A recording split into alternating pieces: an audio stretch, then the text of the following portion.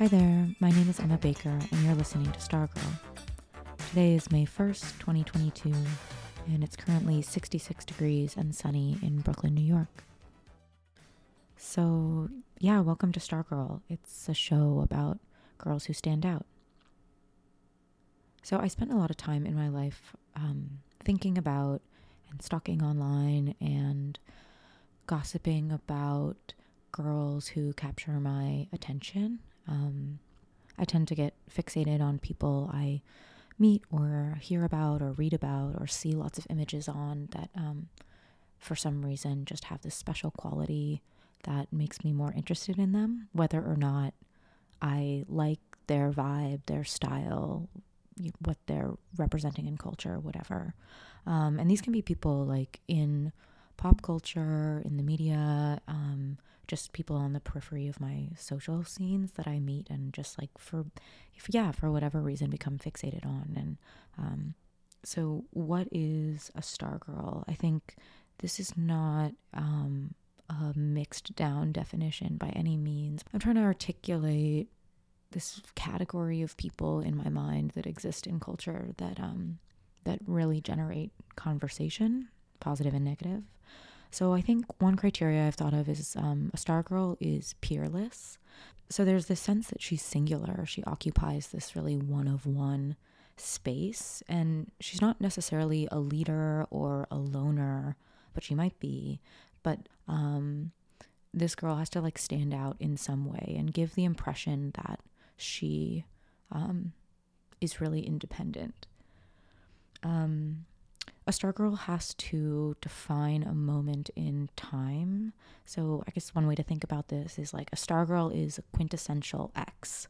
So they're either people that are kind of creating their own genre or that rise to the top of an existing genre that's for some reason lacking cohesiveness or a name or even just a main character. So they're often like women who get under your skin, whether you like them or hate them. You find yourself fixated on them. And I guess they can often be really polarizing characters, but they're not necessarily steeped in controversy or like intentionally provocative. But nevertheless, like I said, there's something that makes people just irritated, just irritated by them. And they can be beautiful. This is an important point. I don't think that beauty is a requirement of this kind of category of girls who stand out. There are certainly lots of people on like my personal Stargirls list that we would like consider sex symbols, but like certainly not all. But I think just if we think of people that generate conversation, and again, like I said, they exist at every tier, mass culture, kind of like cult level, and like weird niche online spaces or types, and then girls that I can think of a million girls that I know that I'm like, what's up with her? So with all of that said, today I'm going to talk about Audrey Gelman. She's best known as the founder and former CEO of The Wing, which was a women-only co-working space that was really big and present in the cultural consciousness from like 2016 to 2020. And Audrey is kind of a weird character to start with for this show for a few reasons. One, she never had the kind of mass appeal that we might think of for like an iconic generation-defining character, even though she did really define a generation in more ways than one. But her reach was always pretty contained to majority millennial professional women living in big cities during the Trump years. And these are women who might like control and or appear in kind of institutional media. So they have that sort of built in, like, you should care about this kind of thing that may or may not like trickle down into mass culture. But certainly Audrey has a presence, and she catered to people who either had or really desired this type of presence, but certainly she's not on the scale of like a reality star or a singer or something like that. Another reason it's kind of weird to start with her is no one's really been thinking about her for a couple of years. But this is coming after a few years when people were like intensely preoccupied with The Wing, with Audrey Gelman, and really people like tuckered themselves out talking about, hearing about, thinking about the phenomenon of The Wing. But yeah, like here and now today in 2022, she's not like super on the radar or polarizing, even if her legacy is. But why I chose to start with her is because I feel like talking about Audrey, talking about The Wing, talking about like kind of what they helped to really, really bring to the surface about culture at this time, which again is like 2016 to 2020, will really help us lay some groundwork. I think she's a great character in and of herself, someone that definitely stood out to me well before The Wing was like at the height of its success and popularity. But yeah, The Wing really typifies this particular era and brand of feminism and of like millennial consciousness. And I think that so many other things, particularly in this like tricky femininity realm, have really reacted against it, really at every tier of culture. So Audrey Gelman first came on my radar in 2012, in the first season of Girls, Lena Dunham's show that was on HBO. And Audrey appears in season 1, episode 7, The Crackcident. So this is the episode where the whole gang like hauls out to this Bushwick warehouse party and like whatever. There's a series of shenanigans that they're getting into, whatever. So, and Marnie is there, played by Allison Williams, and it's the first time she's going to see her ex-boyfriend, Charlie. Audrey Gelman plays Charlie's new girlfriend. And she like runs up to him wearing this like flower crown, and her hair's all like ratted up in this kind of like weird like ponytail situation, and she climbs all over Charlie, and Marnie's just like really shocked and disgusted and threatened. And she has this great line where she's just like, I just saw Charlie get climbed by a tiny Navajo, which is just like at that time very, very few checks on Lena Dunham scripting. And so yeah, so she plays Charlie's new girlfriend, and she appears several other times throughout that in the second episode, or excuse me, the second season. And yeah, she's a really like hateable, enviable character in this role. Like in many ways, she's perfectly cast. She's literally like the worst nightmare of who your ex could date after you. Like she's ultimately super unlikable, but she's beautiful and she's successful and she's teeny tiny. Oh yeah, she's starting like a mustard company or something, right? She's like a super irritating, but nonetheless threatening chick. Like, but yeah, so she has these huge doe eyes and this mega long like gorgeous brown hair, and she's presented to us in this role point blank as just like a girl you'd be jealous of, a girl you would stalk, talk shit about, just become totally obsessed with, like in Marnie's point of view. And something interesting to me is like this is kind of the sexiest we ever saw Audrey. Like her beauty and her physical ebullience are like really center stage. She's like, you know, tiny, tons of energy, like kind of spazzy, but like just really like electric kind of girl. And we don't really see her that way in what became her public facing career really at all. Oh, yeah. And so Audrey was childhood friends with Lena Dunham, and then they attended Oberlin together. And actually, apparently, Marnie, the character of Marnie, was originally based off of Audrey. And I never really got that because I think by the time that like Audrey and her success with The Wing was really like in my brain, at least, I was just like, wait, she's just like extremely ambitious, extremely put together. Like this girl is like dotting her I's and crossing her T's, whereas the character of Marnie is just like, just pathetic, but more so just lost, like always just extremely, extremely lost.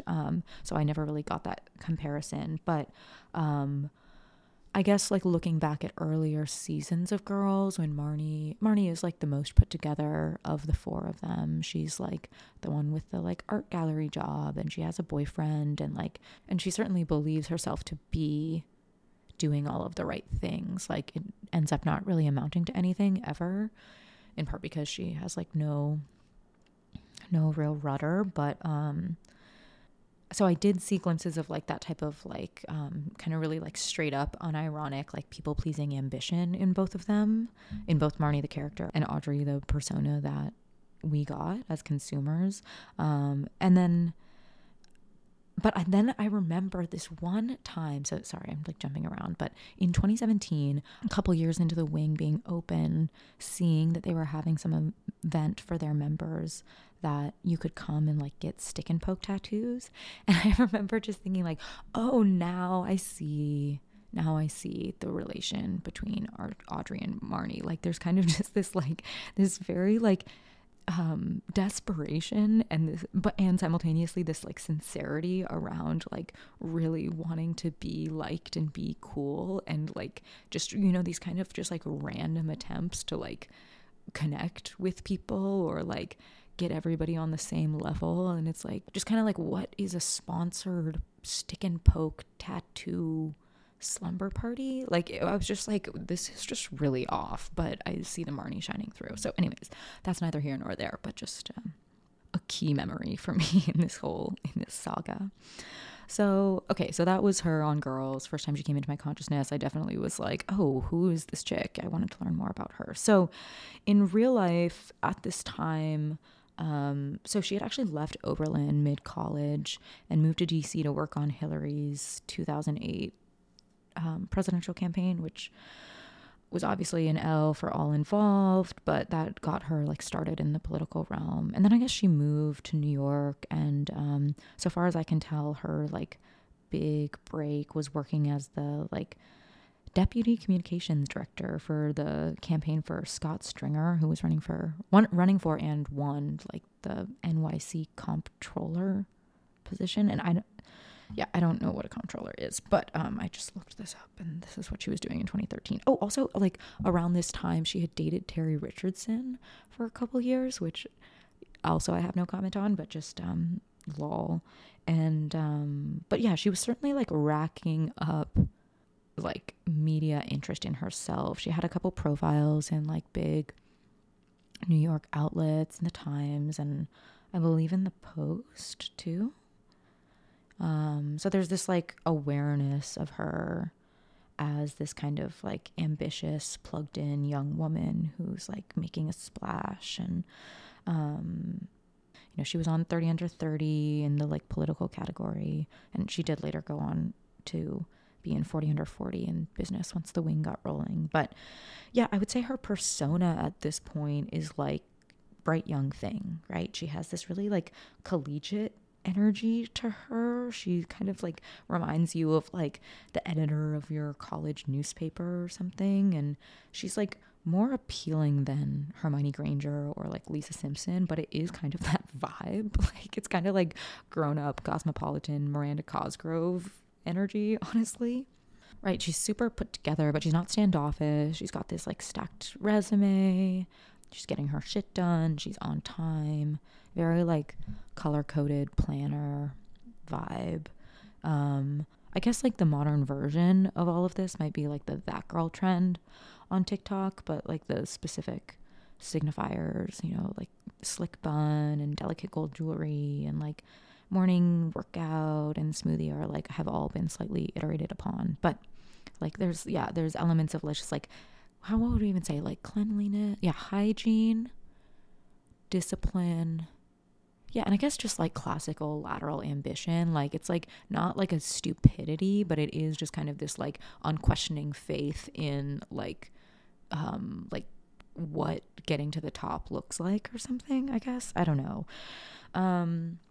So okay, I think of that as her in-betweener between me seeing her on Girls and her starting the wing, as if those are like her setting the stage of her career is just the in-betweener where I wasn't paying attention to her. Anyway, so then in 2016, she started the wing. Okay, so let's get into it. So she starts the wing. She raises a ton of investor money.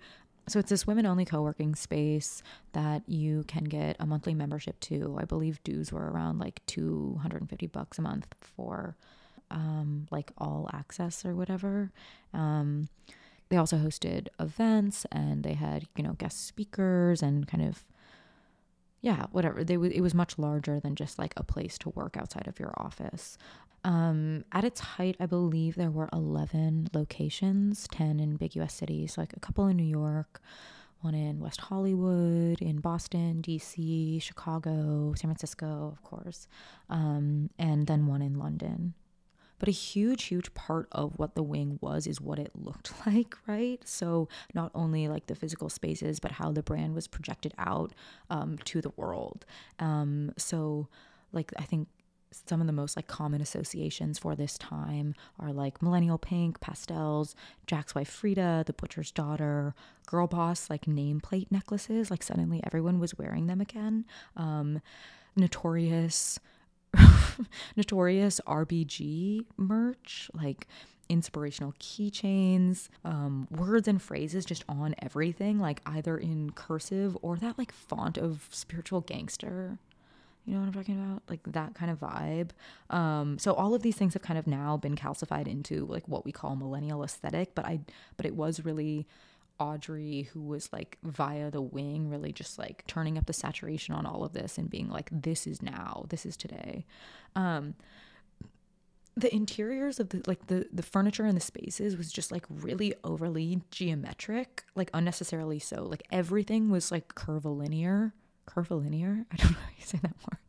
But everything was like, like a rounded, snug little armchair and like a triangle, but then it goes into like a silly slope or something. Like it was just all very weird, and like very playful and cutesy, not serious, like very girly, I guess. And the detail that kept being passed around that kind of like everyone pointed to as like kind of like, this place is so annoying, was like they had rainbow bookcases. So this meant that the bookcases were not organized by like author name or genre, but by just like color of the book binding. And so it was just like in rainbow organization. So it's like that would be impossible to find a book, right? So that was kind of pointed to as like, oh, this place is purporting to be for like smart, intellectually driven, empowered women, but you can't even find the book that you want. So it's just like whatever.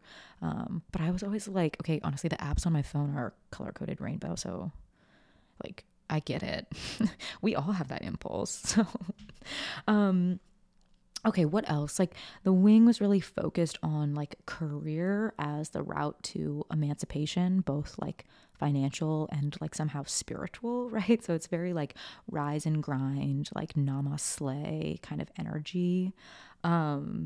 Right. And so, yeah, again, kind of closest mass culture brand associations would be like Glossier, Everlane, Reformation, Outdoor Voices, basically like everything that the New Yorker made Gia Tolentino do a deep dive into around 2018, 2019. These were like prime the wing associated ideas. And AOC, how could I forget? There's like, there's actually this great old post, I forgot about it, of Audrey and AOC at some like event that they were doing together, like somewhere in Brooklyn. This was after AOC had already won, so this is like end of 2018, I guess, must have been. And they're like posing, and they weirdly like do look very similar, like, or different expressions of the same root or something. Like they both have that like long, straight, kind of thin brown hair and these huge eyes and like I don't know, pretty like defined smaller lips. And they were both, anyways, and their faces are pressed together and they're smiling. And then like the caption was like, OMG, we're wearing the same glasses or something. And I was just, I don't know, I just got such a kick out of it. Anyways, so it was this huge kind of like self-inferred clapback moment where we had all of these girls being like, this is girl power. Like, this is how we're going to win the revolution.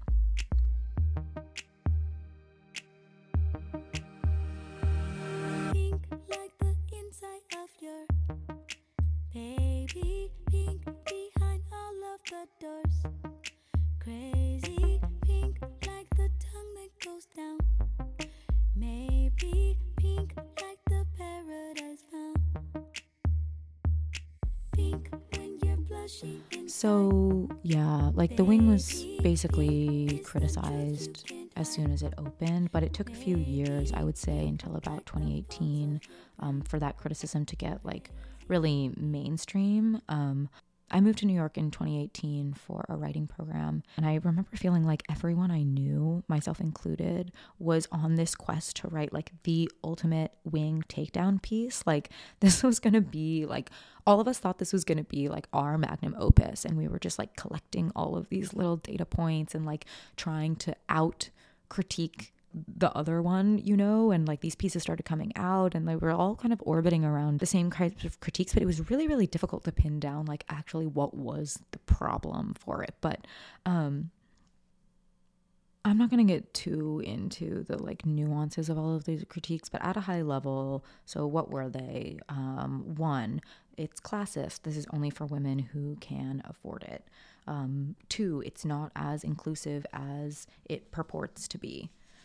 You know, the messaging was like, we are open to like all types of women, but you did have to apply. And so, you know, they were really just like trying to do the representation just right. And it was very obvious, right? So you would see like all of these different like colors and body types, but like ultimately like it was all the same sort of like creative, entrepreneurial, media, literary types, and all like in, you know, that wore the same brands and that like were of the same class of a sense.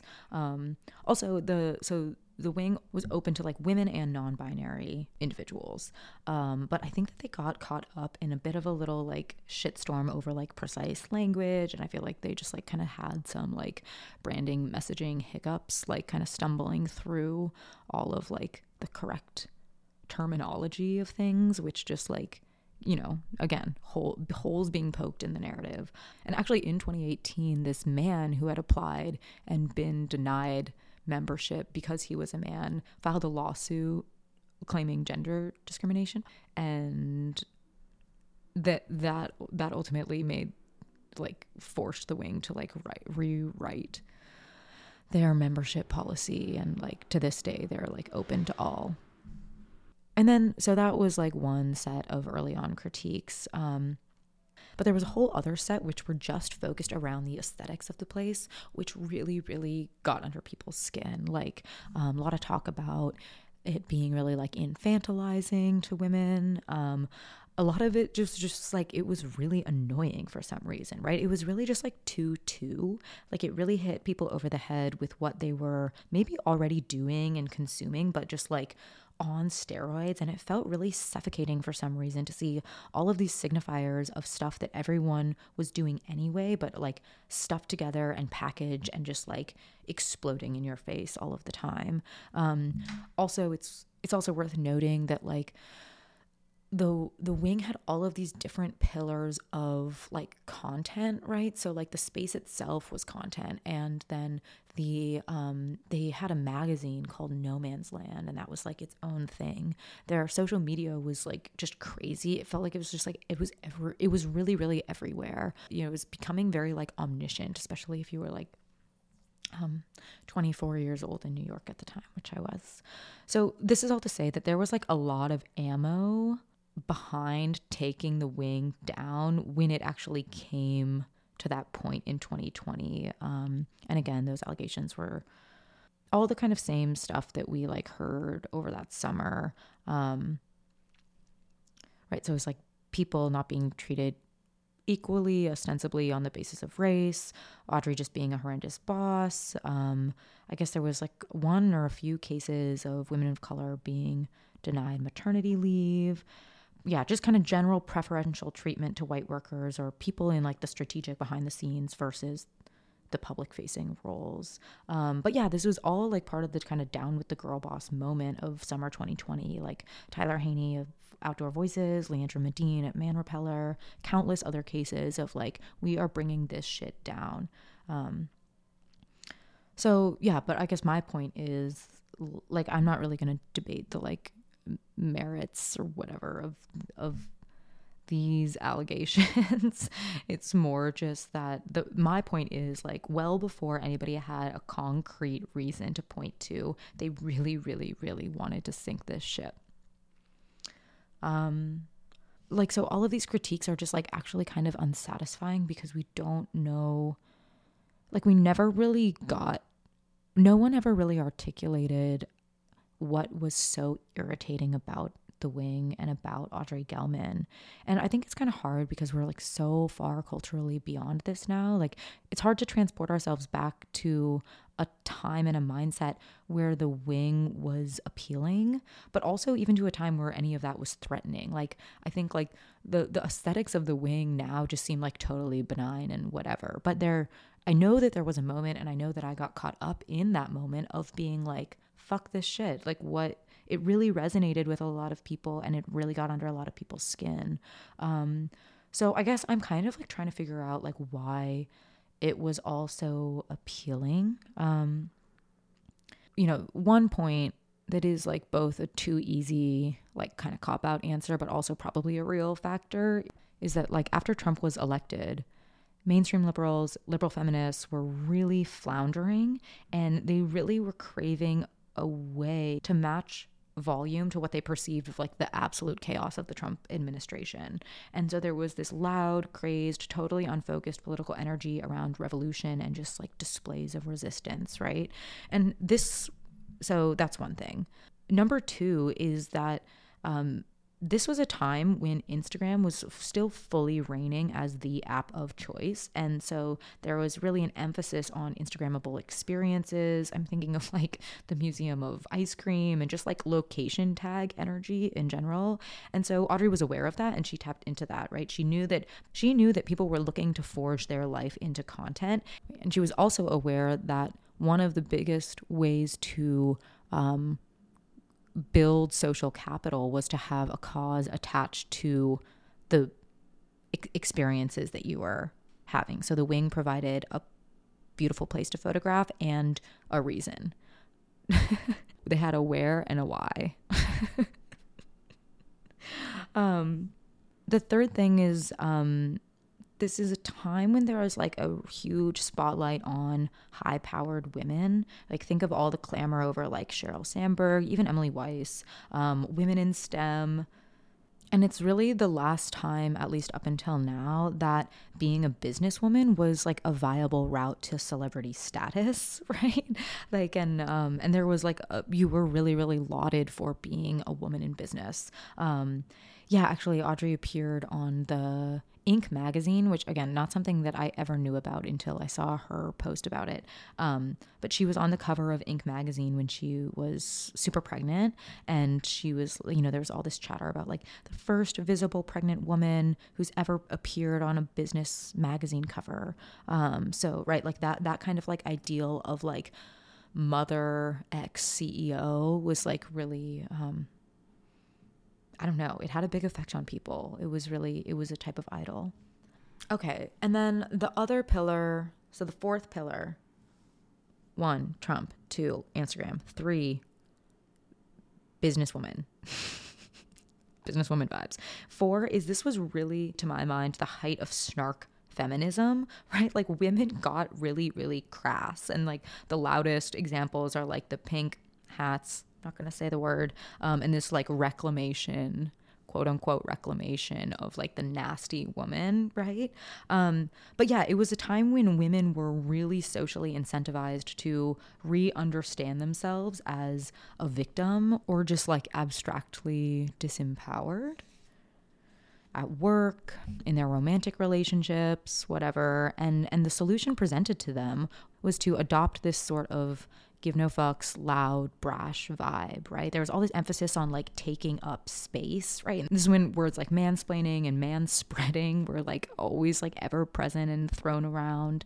And I think this kind of like bravado, this like feminist bravado kind of almost like it really went to some crazy ends. And I almost think it kind of morphed into this like, if your boyfriend's not cucked, then you're not a feminist vibe, right? Think of all the like dump him rhetoric and like t-shirts and whatever. And I remember the punchline of Ali Wong's like, oh my gosh, what was that Netflix special called? Baby Cobra.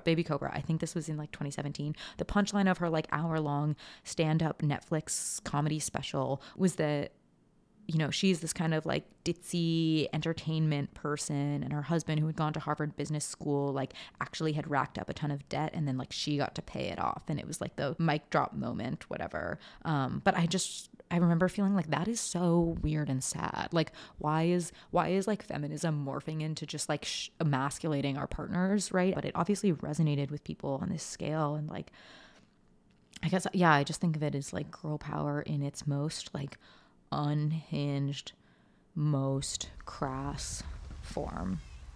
Ladies,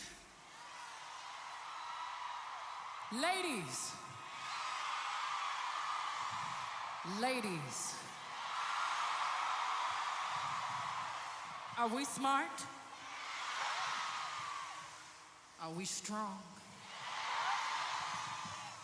Have we had enough of the bullshit?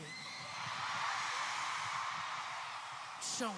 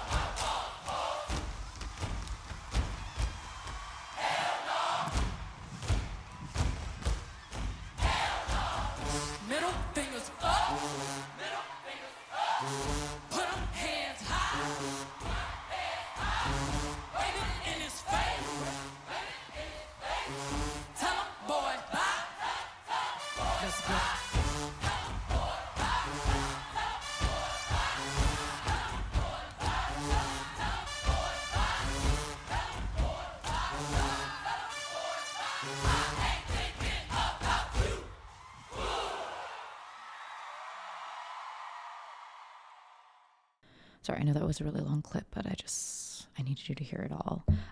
Okay, I have found this, like, what do you call a slideshow swipe through on Audrey's Instagram. This was posted in March 2019. And, according to the caption, it's like her early references for the wing. So I'm just going to like read some of them to you. So the first slide is, quote that says, "In each woman there is something of the kamikaze." Okay, the next slide is a still from Sex and the City. It's Miranda and Carrie. And Miranda looks like she's like just taken a bite of like a cupcake, I think that is. And the subtitles at the bottom say, "I forgot about my boyfriend. Is that normal?" The next one is this piece of graph paper laid over like a lacy, maybe piece of lingerie. And in handwriting on the graph paper, it says, "Female friendship is a site of resistance." The next is a train car, and it says "women only" on it, like a subway car. The next is a black and white image of 5 young women with kind of curled hair, and they're all smoking cigarettes and like playing cards. Maybe they're gambling. I don't know. They're doing some bad girl activities as a group. There's another one where it's like a still from, I think, probably like a local news spot or something, of Lil Kim, but I don't know why it's written out Little Kim, Little, Little Kim. Anyways, and it says in quotes, "Junior Mafia." Then the next is this kind of like all these like blank vistas crossed out, and it says, "Beware male artists making artwork about emptiness. Nothing does not belong to you. Girls own the void. Back off, fuckers." Okay. Then there's a like tattoo. It honestly, this might be a stick and poke on like someone's ribs that says in all caps, "Girl Almighty." And then there's, this one's sweet. It's like a picture of a group of girls with like I wish I like knew more about like fashion history, so I could like date these. But all these women in hats. If someone goes and looks up this post, please tell me when this is from. Oh my God, it literally says it in the caption. Oh my God. Okay, this is from the Bachelor Girls Library Club in 1902. Maybe about a dozen women in 2 rows, like all with their arms draped over each other, smiling at the camera. So, okay, if my earlier references didn't do it justice, those That was what she was going for. So what does Audrey look like at this time? So the wing's been open for a couple of years, and she's squarely the face of it, and she's really like experiencing the height of her career, and she's still kind of stuck in like twee land, but she's also very classically preppy. There's like this emphasis on kind of awkwardness and bookishness, but like fast mounting confidence. She's wearing like oversized glasses and striped boat neck, long sleeves, white wide leg denim. There's lots of like mustard and cherry red and seafoam and like camel coats. And she was in a Warby Parker ad. So, she's very like invested in not appearing intimidating and appearing as someone who is like approachable, particularly to women. But there must have been something threatening about her, right? Like, I don't mean to like shoehorn this, but back to the character that she played on Girls, I do think that she really does have this energy of like the perfect your ex's new girlfriend type, right? Super put together, super successful in her job, and kind of like whipping the man you used to have who was kind of a scrub when you were together, like into shape, right? So she's kind of like, she's like cleaning house, and she is going forward, and like, she's never hungover. She never needs reassurance. She's like absolutely not sloppy in any way. She's like beautiful, small, smiley, super energetic, but she's like laser focused on her own ambition. I think often about the nature artifice continuum, just like in general of culture. Like, this is kind of the two poles that the pendulum of culture swings between. So on one end, you have like prioritizing naturalness, and on the other hand, you have culture prioritizing artificiality. And so if we were to kind of chart the wing on it, it was definitely like a high artifice time in culture. And do not come for me and say, what about no makeup? What about paraben-free skincare? No, that's... What's important is that mainstream society in this time, 2016 to 2020, most especially like 2018, 2019, society was putting its trust in technology over nature. Okay, artifice over nature.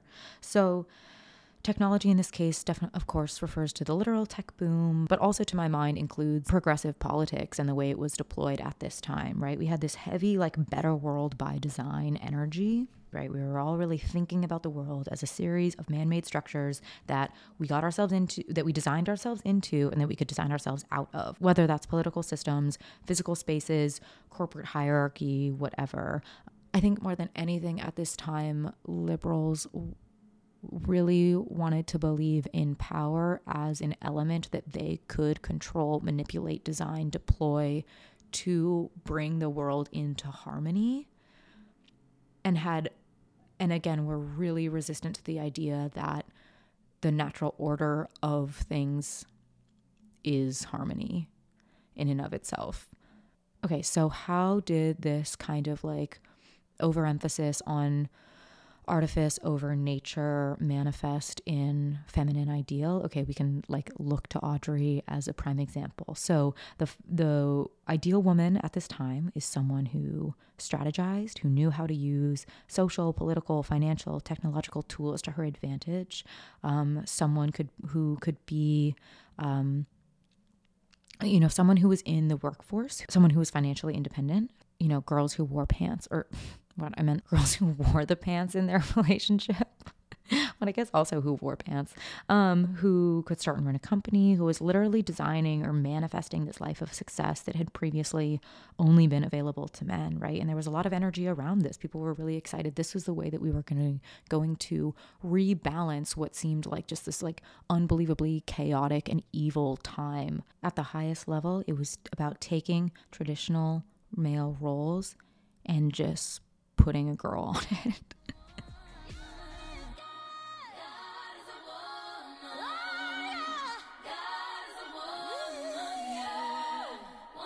It lingers when we're done. You believe God is a woman. But I think like all these on the ground kind of governance issues and aesthetic irritations aside, I do think that there was a like real deep psychological dissonance that people had with the wing. I think the main thing that opened Audrey up to so much criticism was this kind of central hypocrisy that this feeling that people had that with the wing she was trying to be both exclusive and inclusive at once, right? And the problem with inclusivity is that if you're listing who you're available to, you're bound to leave someone out or mislabel them, and okay, then that gets called out, and then you have a PR issue on your hands and it's embarrassing, you have to apologize, and just like it's an ugly cycle to like watch and I assume to be in. But it really was this kind of margin of difference and this confusion over, wait, is this supposed to be like an exclusive site for people that meet XYZ criteria, or is this like an open to all place? I was talking about this with my friend Jenna, and she reminded me that like, and she was actually the one that reminded me of this, and she was like, yeah, like no one's like mad at Soho House branding, right? Like if you actually have the confidence to just be exclusive, no one really cares, right? It's when you have this like margin of difference, when you have this weak link in your messaging, and then people can like people can take advantage of that. And this also just happened to be a time where people were like obsessed with like calling out curation, I guess. Like people were really getting into being like Instagram versus reality, or like, remember, this is a highlight reel. And for some reason, it felt super satisfying to search for and reveal moments of hyper curation, right? There was this idea that curation was like necessarily disingenuous. So I think that Audrey with the wing had created this stage for herself, and people were really eager to apply those like authenticity sleuthing skills to her work, whether that was like, you know, so there was like sisterhood is fake, this activism is fake, you're fake, blah blah, okay, whatever, you know, these highly Instagrammable experiences don't betray the ugly truth of this like mismanaged organization. You know, that was really like somehow fertile and exciting territory for people to explore. But I also think that the wing did affect people on a personal level, that there was this more immediate identity level threat than these kind of larger abstract quasi-political or aesthetic, you know, problems that people had with it.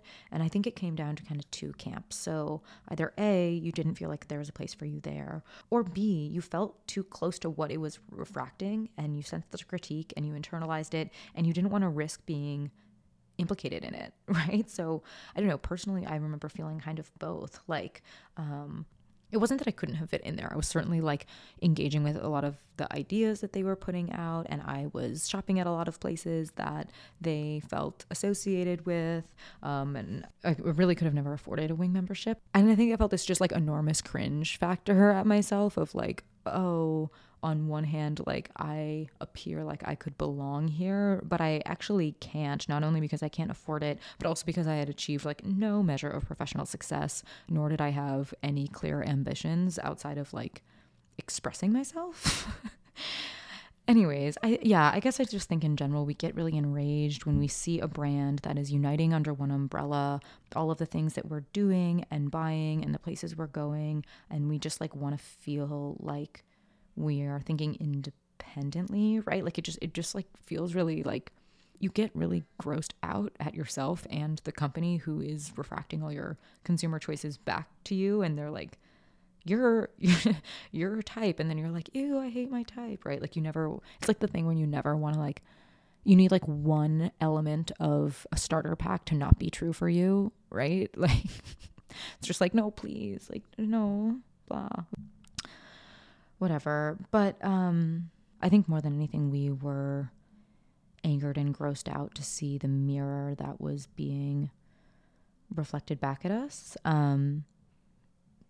And just like, yeah, it was like a natural tipping point in culture, right? Like that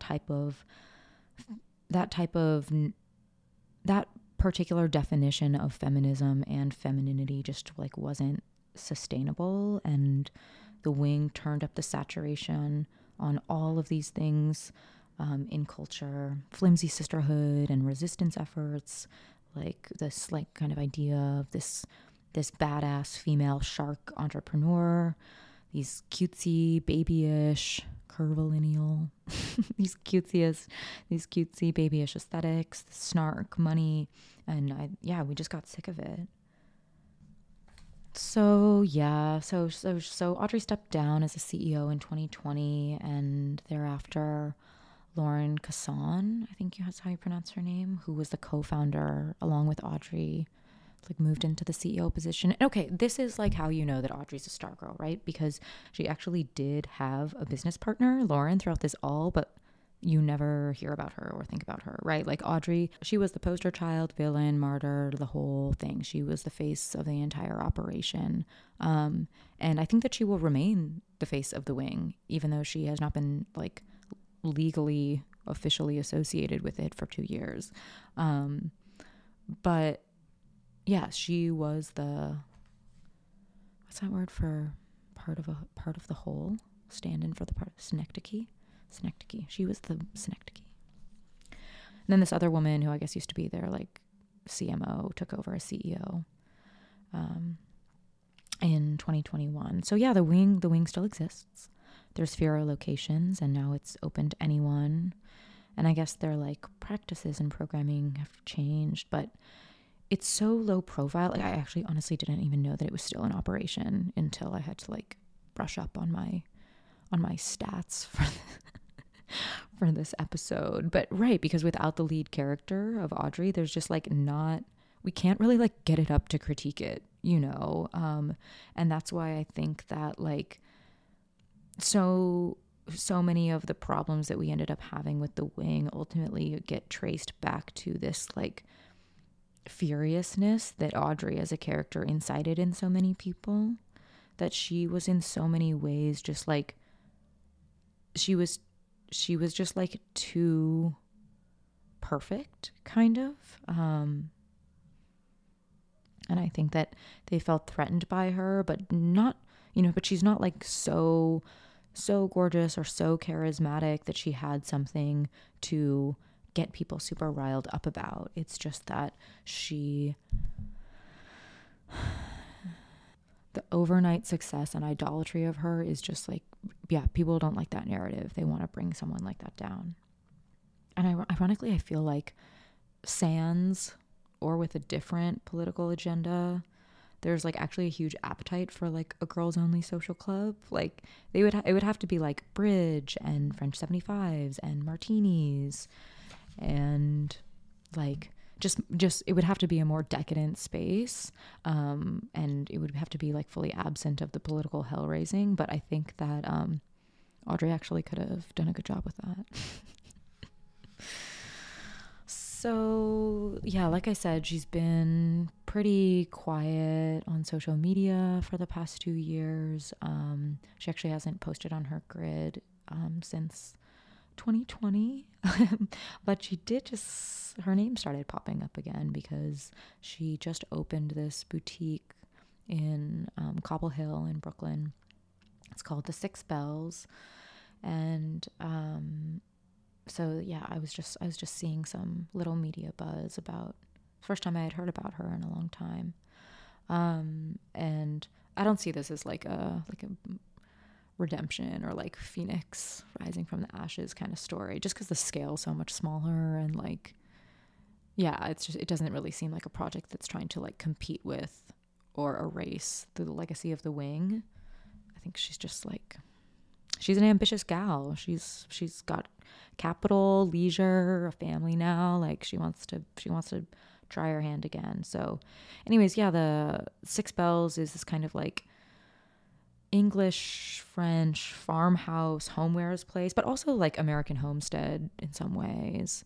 But yeah, they have like nice dishes and tablecloths and candles, jams, woven baskets, wooden tables, quilts, and yeah, I went last week, and yeah, it's really beautiful. Like, it's well done for what it is. I guess she kind of infused it with some weird like lore. Like, it's supposed to be based on this fictional town. Actually, it's a parish, according to the website, called Barrows Green, and so she's creating this like, it's almost like it's like a it's like a reenactment of this like fictional parish. with the store. Like, you know, those like, you'll go to like a historical site and they have like set up like the servants' quarters, and they're like, they used to like have like, this is where they would like do the butter or whatever. Like, that's kind of the vibe of that. So, yeah, and on the walls, there are like all these portraits of these like fictional townspeople. There's like Lord and Lady Ashburn and the town gossip and the mystery writer and there's like a town rabbi. So yeah, couldn't quite place the like location or demographics of the fictional town of Barrows Green that she's animating with the store, but like nothing offended me. Like, so fine. Yeah, and then there's all these stacks of kind of like well-worn books with really like vague titles like English style and like American folk art and like British literary essays, and yeah, just it's like kind of overwrought, but like I don't know what yeah, I don't know. It's like woman loves kitsch. Like, just yeah, I feel like Audrey just like is over the top, right? Like, she's proved herself to be over the top.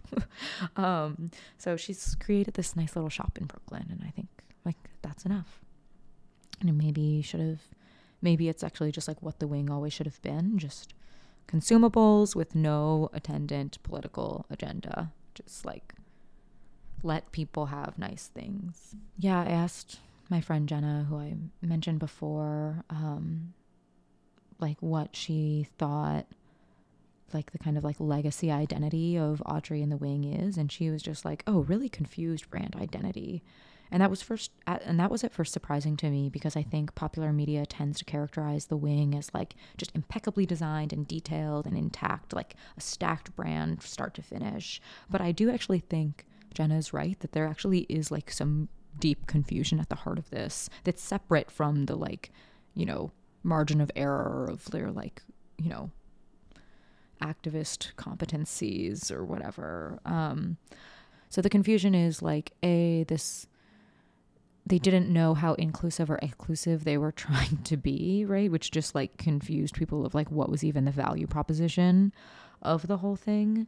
But I also think that Audrey like wanted to create something in her own image, but that was simultaneously available to and representative of like this ever expanding definition of like everyone. So, and then she didn't really have like the standalone charisma or something to pull it off. So she became, as the founder and CEO, she became synonymous with this brand that she had created, but she didn't even really fully align or reflect it, right? And that's, I mean, like in some ways that's a good thing, because like the Wing, what it became was like totally insufferable. And also ultimately like she's okay, right? Like now she's just created a store and she can like answer to no one but herself. And that's like what we all want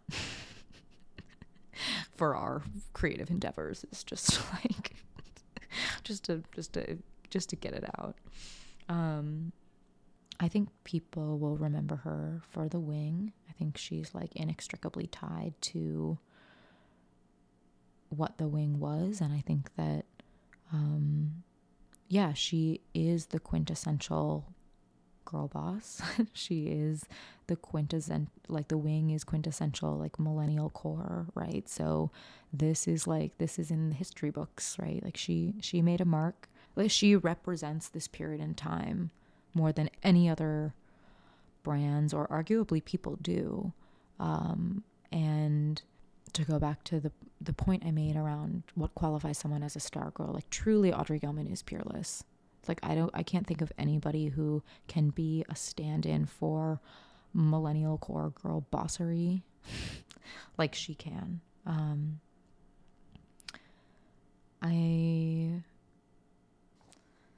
I will remember her at what I consider to be her best.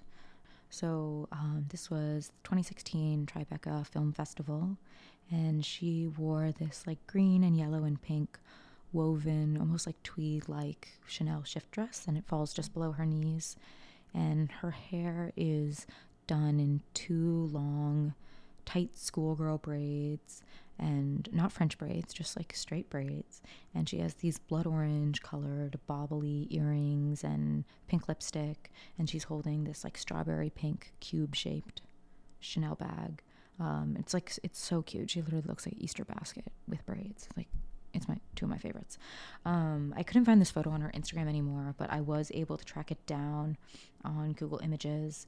And this was the first time I had ever seen a full body shot of the outfit. And she is wearing black pumps it looks insane. It looks so insanely bad. Yeah, I remember her from the picture that I saw originally. Waist up, looks like a Polly Pocket.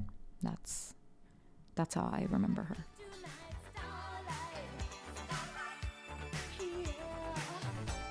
Thanks for listening, guys. And see you next week.